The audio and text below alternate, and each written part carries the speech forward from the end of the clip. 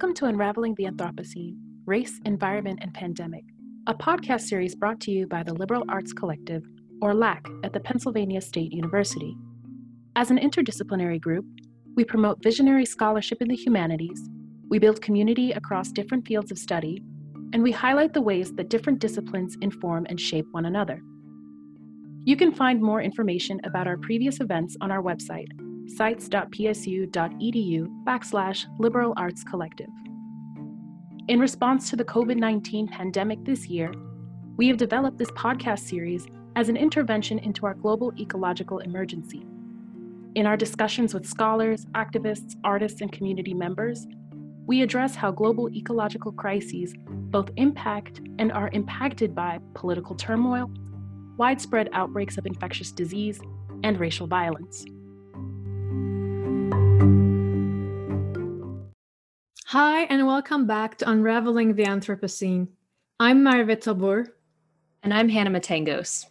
Today, we will have a conversation with Eliza Evans and her activist art project entitled All the Way to Hell. Born in a Rust Belt steel town and raised in rural Appalachia, Eliza Evans experiments with construction materials, plastic, trees, wire, electronics, data, and bureaucracy to tease out the impact of past events on current circumstances and to let the future unfold unscripted. Evans holds an MFA from SUNY Purchase in visual art and a PhD in economic sociology from the University of Texas at Austin. Her work has been exhibited in Santa Fe, Austin, Portland, Oregon, and New York. She is also a Bronx Museum AIM Fellow. Eliza, welcome to Unraveling the Anthropocene. We're excited to have you as our guest in this episode. Could you tell us a bit about how this project was born and how you came up with the title All the Way to Hell? Sure. I'd first like to say thanks for inviting me here, and I'm really delighted to be a part of this really important project. So thanks. All the Way to Hell. Yeah, it sounds a little flippant or glib. The language is rooted in common law, which governs property law in the U.S. So lawyers would call it the ad coelum doctrine, which means people in the U.S. who own property own it all the way to heaven, ad coelum, and all the way to hell, ad inferos. And at the time these laws were put into place, it was, before air travel. So these days, all the way to the heavens actually means 400 feet. And beyond that, it is regulated by the federal government. But that's not true with All the Way to Hell. And we call that land below the subsurface property mineral rights. And the US is really unique in the world for allowing private citizens to own mineral rights. So if there's anything valuable underneath, in the US that means oil and gas, but it also could be silver or gold or molybdenum or any valuable commodity can be owned and sold. And the rationale was this would encourage westward expansion. If you told people to head to the hills and said they owned it, to the skies and beneath, they would be more likely to move west. So this was definitely a policy decision to aid, the settlement of the West and the spread of the empire, if you will. And it's still that way. The only other instance of this that I'm aware of elsewhere in the world are in very small parts of Canada for roughly the same reasons. Apart from that, I believe mineral wealth is managed by the state in other parts of the world. And of course, the minerals, underneath our parks and federal lands is managed by the federal government, and then state government manages their own properties. So the title itself is supposed to be evocative of this sculptural space that I'm creating through pieces of paper. Yeah, so that's where all the way to hell the phrase comes from. But in how I am using it is as an umbrella for a variety of different interventions and projects uh, to intervene and preempt fossil fuel development on private land in the U.S. Yeah, and you mentioned this sculptural aspect of your project as something that's, below the surface of the earth itself, but then also in creating this paper trail. So I'm curious in how you describe the project as an activist art project.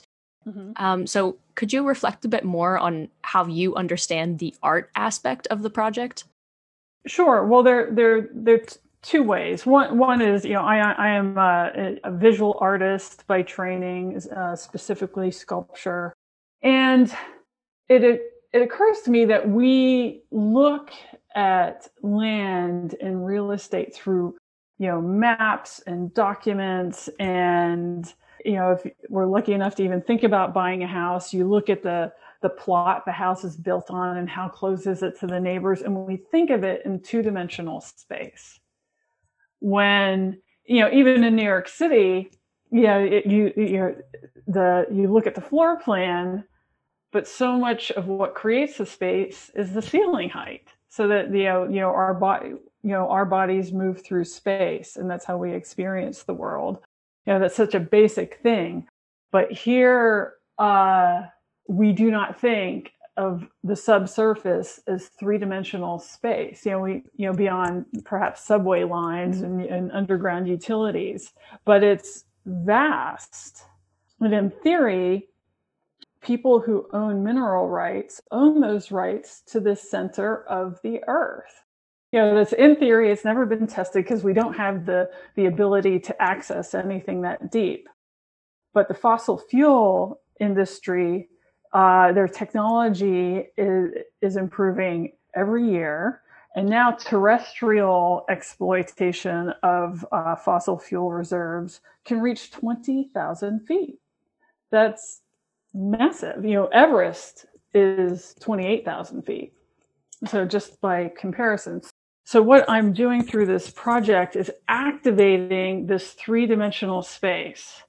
I guess I should say, what I'm doing is I'm taking, just very concretely, a mineral property that I inherited in Oklahoma. It's 3 acres, which in the language of the oil industry is nothing. It's a tiny property. And I'm giving it away to as many people as possible.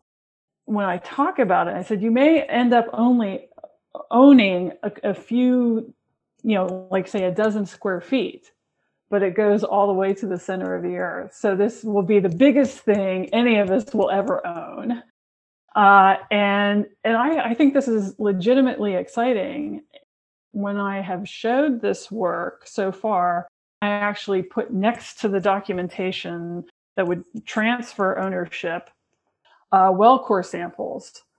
Even though it's been in a gallery, I want to encourage people to touch it and get in touch with the materiality. It's not just a document; it's actual space and things. And really, what we're talking about are very old forests and plant life, mostly, that over time has been ground into oil and natural gas deposits.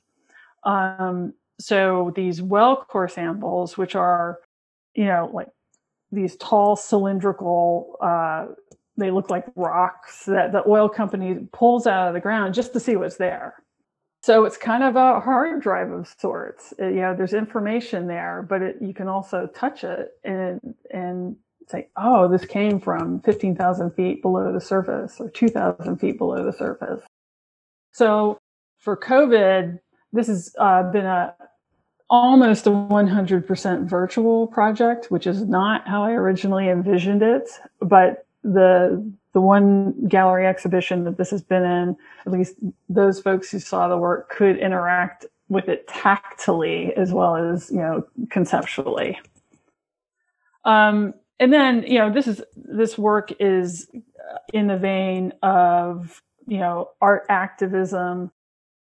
I think one influence is Amy Balkin's Public Smog, work where she bought up emission credits and then retired them, and at least conceptually creating air parks over certain geographies all over the world.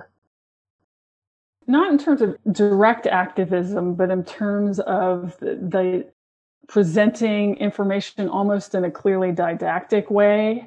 We have, Hans Hacke's work on the Sapolsky Manhattan real estate holdings, where he, on a museum wall displayed how tenement owners in the Lower East Side of New York kind of traded properties to maximize tax benefits and to disadvantage the people who live there.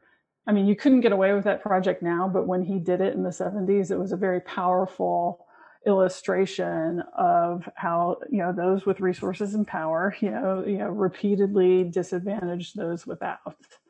And this project does have a little bit of that didactic quality. So I'm interested a bit in the reception of your project. In your description of the project, you state that the aggressive fragmentation of the property through the distribution of mineral rights will inhibit fossil fuel interest in it. So how has been the reception of your work, not just by the community, but also by corporate parties that are interested in extractivism? Have you received any strange or negative reactions?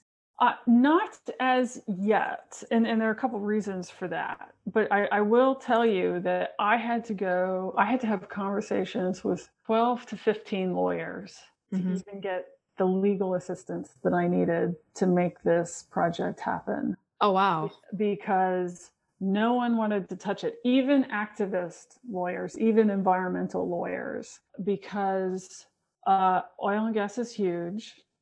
No one wants to go up against it as directly, but also the laws governing oil and gas extraction are so arcane that only oil and gas lawyers really have access to that knowledge. And I had to reach out to so many lawyers just to piece together the whole picture. Yeah, so I haven't received any nasty grams from drilling companies, but also, so this idea was the idea was curated into a show in a New York gallery. The curator reached out to me in March, and she wanted the idea. She was going to put it in the show no matter what, and I said, but this is going to be real, and so. It was installed, I believe, sometime in June, and because of the COVID, it actually stayed up through September. So while this piece of paper was on a wall, in a gallery, the entire project, the mechanics of the project were evolving at a fairly rapid rate. So when I designed it, I thought, oh, I'm going to sell my mineral rights for something, easily accessible to individuals, and it'll be a couple-year project, and after COVID I'll go meet people, and each person who signed on would get their own deed, and I'd file it with the county clerk in Oklahoma, and their filing was $25 a head, per deed filing. I thought, okay, so $40-$50 might cover all the costs. Then through sometimes lawyers are heroes. And accountants are heroes. I was informed that I couldn't do that because mineral rights are securities, and selling them without SEC licenses is a felony. So I could not do that. So I very quickly had to regroup. Yeah, you don't want to be a criminal. No, I have no interest in being a felon. But here's the weird thing. Oil and gas folks can trade mineral properties all day long because in the law, they are exempted.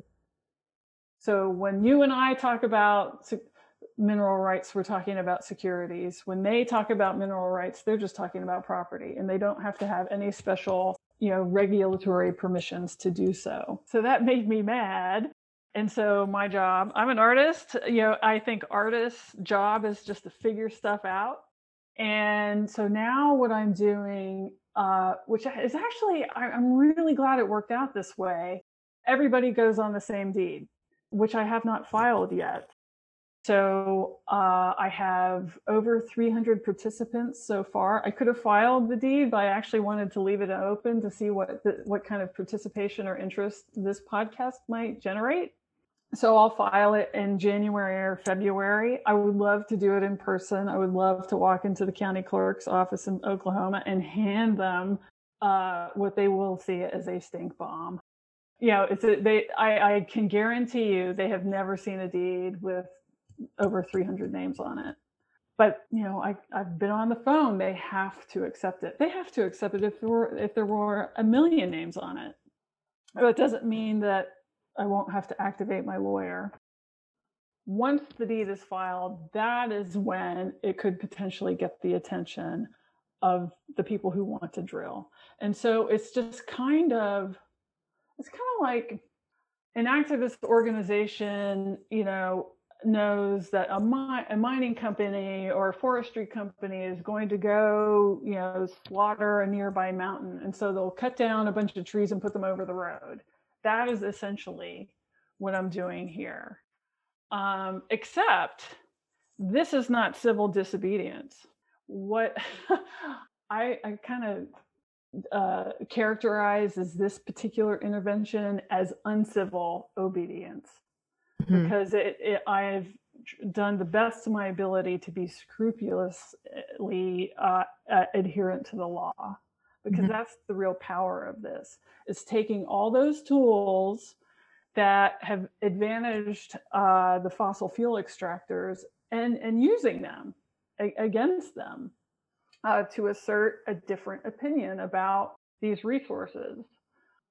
And I have to say, this did not have to be a participatory project.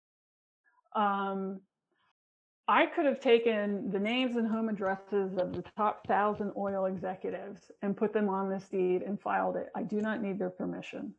And it would have had the same bureaucratic effect. And it would have stopped them, or at least been an impediment. But by making it participatory and asking people to sign up if they're interested, it really kind of unpacks this big mystery. How do the oil companies get access to this private land? Because what we hear about are the exploitation of public resources, the public parks, ANWR in Alaska, the Barriers Monument, and these are all really important, national assets that a lot of us would like to see protected, but we feel a little powerless to do so. But on private land, it's a private decision. And so I'm just asking others to join me in making this decision. So the pushback may not come at all, because it could be that the agents for the companies take one look at that rat's nest, and these agents are typically contractors. They're going to look at this and just walk away because it's expensive to reach out to all of these people to attempt to negotiate leases, and they have to prove to the state that they're trying to do this. And it's time, and time is money.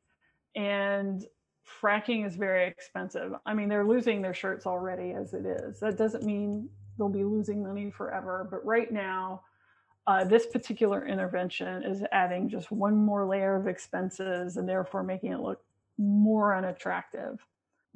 But this is just one little piece of property in one state. And I just wanted to drive it to a conclusion to see if it worked.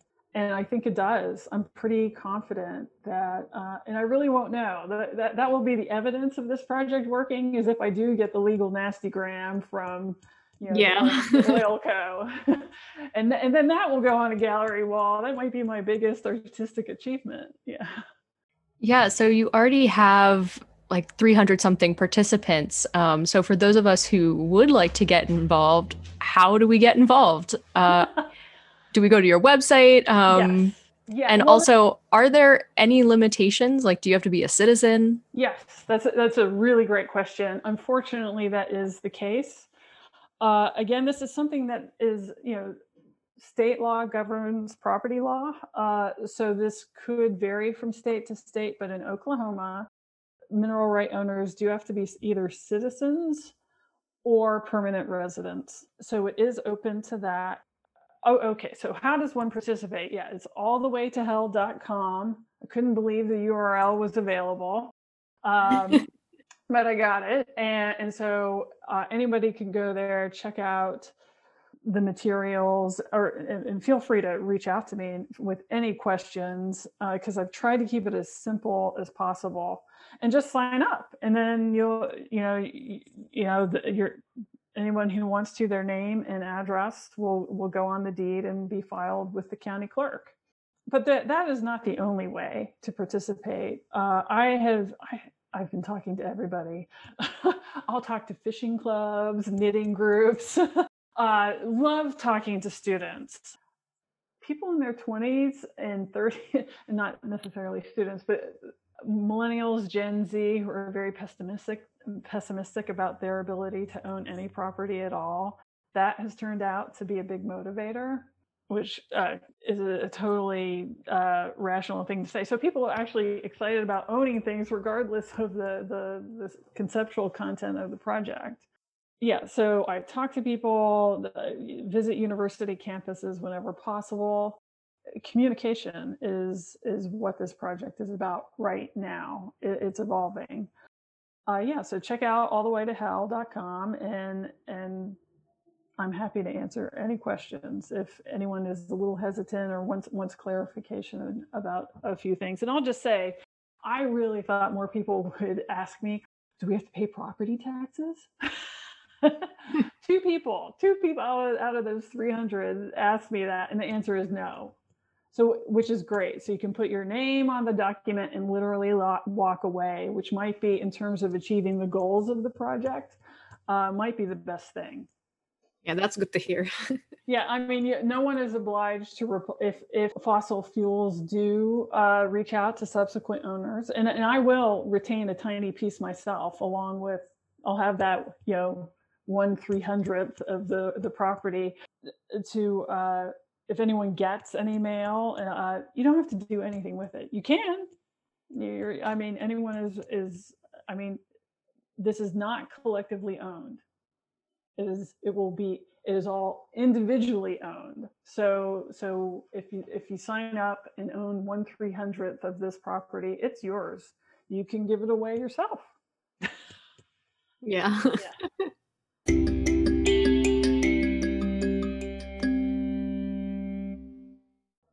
Are there any activist or artist initiatives that you collaborate with for this project? That's a great question. The short answer is not yet. I have some things in the works. There is an outdoor exhibit planned. Well, it was actually planned for this last year, but we all understand how things get shifted. Working with a bunch of artists in the same vein on ecological issues, different ways to intervene in systems to create a shared desired future. So in terms of thinking through projects, Tal Beery is a good friend of mine. He's a co-founder of Occupy Museums as well as Ecopracticum. Mm-hmm. So that particular effort that he's shepherding in the upstate New York has been really important to me. Then conceptually, I'm not the first one to divide a large resource into smaller pieces as an artwork. Agnes Dennis had a mountain in Finland that she planted and then transferred the ownership of each individual tree to individuals and families, which become an heirloom that they pass down. That show in New York, I showed with Aviva Romani, and she is currently conducting a project called the Blued Trees Symphony, which is about painting trees with musical notation over large swaths of land that just happen to be in the pathway of pipelines. Oh, wow. Yeah. It's beautiful. I think a couple of her sites are in Pennsylvania, so you definitely should check out her project. I mean, you'd probably be interested anyway, but it would be contextually relevant. Yeah, there's more conceptual. A contemporary artist, Alan Ruiz, he's also an architect, is doing things with air rights in urban areas. I think he called that project, I believe, is called Spatial Alchemy. I think there's a long history of artists using law and bureaucracy to as both provocation and to get a very different concrete result than the system otherwise would have produced.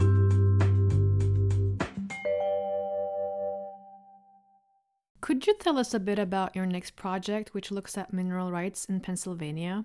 I understand that this project is still in its incipient stages, but are there any insights you'd like to share with our listeners as you investigate mineral rights in Pennsylvania? And how does your new project relate to All the Way to Hell? Do you see any differences between the Oklahoma and the Pennsylvania contexts? Yeah, thanks for that. I'll talk a little bit about it. I'm sure it will evolve, but I'll just share with you where we are now. I don't think the universe speaks to me directly very much, but I did get a message when I'm hanging out with my folks for COVID, and as it happens over the summer, my mother received a series of letters about a mineral property in Pennsylvania. And she was completely befuddled. She's like, Pennsylvania, my family has no association with Pennsylvania at all. My father's family came from Pennsylvania. And she just thought, because my mother has a very common name, that they just got confused about which Nancy they were looking for. And so I just called them. I called the agent who signed the paper. I'm like, what is this? And it was very clear to me that this property actually came through my deceased father. This is a family I know nothing about, because my father was abandoned by his adopted father. So it was that adopted father's background. And it just became very intriguing with me, because I know the end point is my mother, and the beginning point is an adopted ancestor of mine. A woman owned 10 acres, and she willed it to her 4 daughters, which is extraordinary given the time. Yeah. But then it all just disappears. And so the fracking company had to completely reconstruct this genealogy, and they traced that property to a minimum of 80 descendants. 80 for a 10-acre property. But they're not going to tell us anything about it, because they consider my family tree proprietary. So this project is going to replicate, specific to the Pennsylvania case, but it's going to be a little tougher because we don't have title. So I'm going to go beg people for money to go do some legal work, so that we can establish title on our own, independently of the oil company, and then get that piece of paper from my mother, who has agreed to contribute it to this project. And then replicate, share this, give away for free rights to this even tinier. I think my estimate is she owns between 200 and 400 square feet, which is a tiny amount of land, but then give it away to whoever wants it.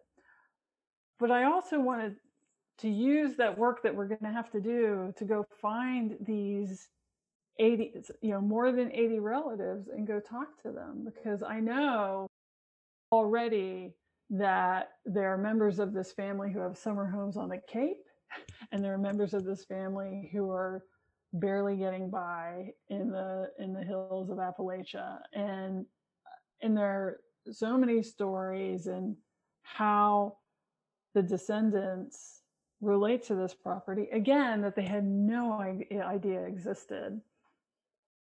I think it could open up some interesting conversations about, white settlement, white privilege. Yeah. And there are stakes. You raise the idea of, some of these descendants may think they found a Picasso in the attic. I can guarantee you that's not the case. There may be some benefit, but my mother was offered by this company $24 for her piece of this property. and yeah, which is obviously laughable. It's not even worth the stamp on the envelope.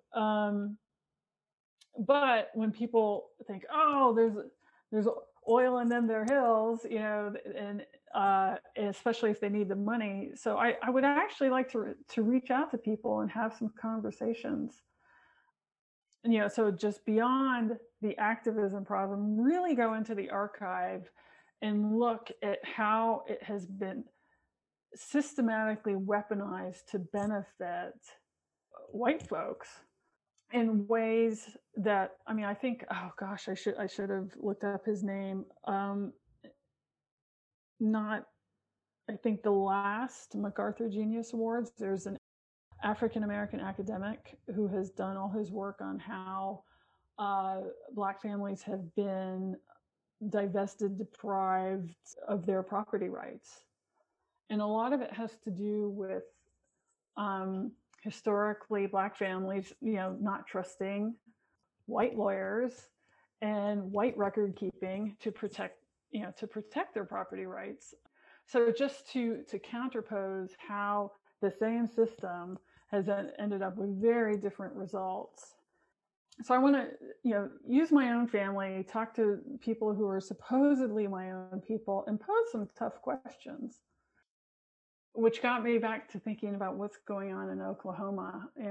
I think a lot of people are aware now, thanks to the Watchmen, that next year, or 2021, will be the centenary anniversary of the Tulsa Massacre, when a very prosperous Black community was destroyed by white people. And one thing that made that community, called Greenwood, so prosperous is they were involved in the early oil industry. They did other things too, for sure, but they owned mineral rights. They serviced the oil companies, and that generated a lot of wealth. But the research that I've been able to do remotely online, those prominent individuals have been completely erased from the record. And I'm really interested to find out how that happened, if no one's already done the work. So yeah, this is clearly a research project without the artwork, but just to give people a sense of where I'm headed, and if they want to find out more, reach out to me. I'm happy to talk. And if there are any land owners in Pennsylvania who have found fighting frackers challenging, I'm not a lawyer, but I am certainly happy to share what I have learned, and will continue to learn as I engage with Pennsylvania more specifically going forward. Well, before we end our conversation, I'm also curious to hear, how does this project relate to your other artistic works? How do you address ecological issues in your work in photography, sculpture, video, and textiles? Yeah, I've done quite a bit of environmental work. It can, whether it might be specifically related to climate change or not, over the last several years, primarily in sculpture. I've worked with a lot of trees and outdoor installations. These are much more recognizably art projects. These are art things sitting in fields that people go visit and interact with. But one project is I completely encased 3 living trees in white heat shrink plastic, and they're installed on the campus of SUNY Purchase. That project is entering its 4th year, and the best possible outcome for that project is something I did not anticipate, where here's this sculpture in the middle of a college campus, and how students have activated it by using it as a platform for their own interventions. Oh, wow. And I really enjoy that. And I discovered that's one of the best things about having open-ended projects, or just participation turns them into open-ended projects. So I'm not, I started as actually a classical realist painter. And I've gotten away from that, where we fetishize the archival quality. Now I don't care if it falls apart. My work sits uncomfortably in a gallery setting, but what I think I gain personally, and by letting it be, let these projects just be feral, it is, I think, enriches the spaces they're in.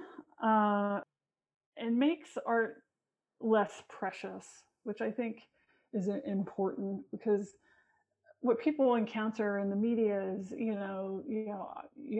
auction records getting broken, and that's not my world. So I think the interaction is becoming a much bigger part of my work, and I never in 1,000 years thought I would be a performance artist. I would have been happy to be behind everything. I was happy to be anonymous. I didn't care. But now, just putting my own body into a context and manipulating it and encouraging interaction has become a more prominent part of my work.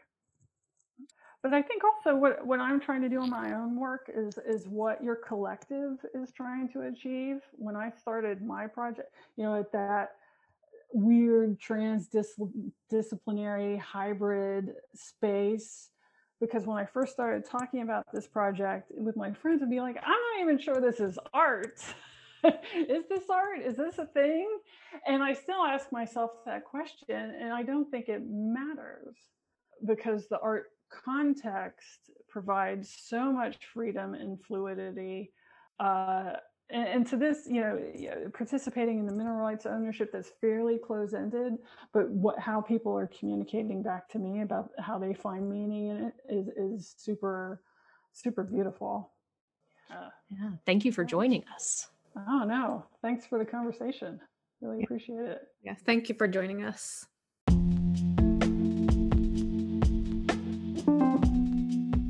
Before we sign off, I wanted to share some information with you all about our upcoming reading group. As part of the Unraveling the Anthropocene project, this public reading group will begin its monthly sessions in February and will conclude in July. You can join us for as many sessions as you'd like, and you can complete as many readings as you'd like. We invite you all to be part of a casual but enriching discussion of the subjects that comprise the overarching project: race, environment, and pandemic. Find out more on our website, including the list of readings and films, and how to join us on Goodreads.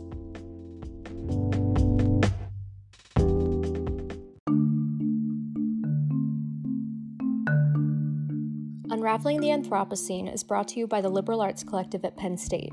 This series was made possible by sponsorships from the University Park Allocation Committee, the Department of Comparative Literature, the Rock Ethics Institute, the Humanities Institute, and the Center for Global Studies. We at LAC thank you all so much for your support. This episode was produced by Merve Tabor and Hannah Matangos. Be sure to subscribe and follow along wherever you get your podcasts, and on Facebook, Twitter, and Instagram, where you can find more information about the episodes and also our upcoming reading group. See you next time!